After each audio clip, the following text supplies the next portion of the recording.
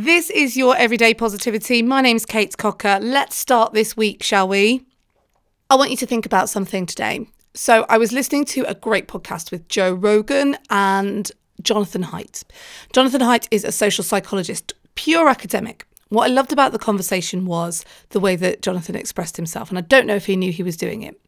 Every time Joe Rogan, the host, either put up a point or made an argument, he said, "That's right," and it was a really great example of how you can use your language to show that you're listening, to show that you are inviting people into your conversation, and to show that you have got the other person you're speaking to.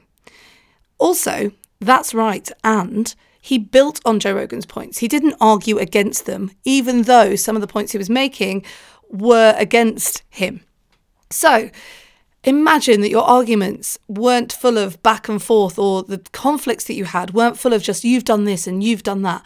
But actually, when someone's speaking to you and you don't agree with them, you can even say, yeah, that's right, and there's also this point of view. What a lovely, comfortable way to express yourself.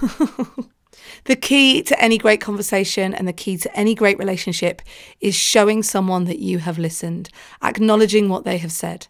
That's right, and is a great way to do that. So today, secret rehearsal time, get a that's right and in and see how it goes. So that's right, and have a great day. I'm back tomorrow. I'll see you then.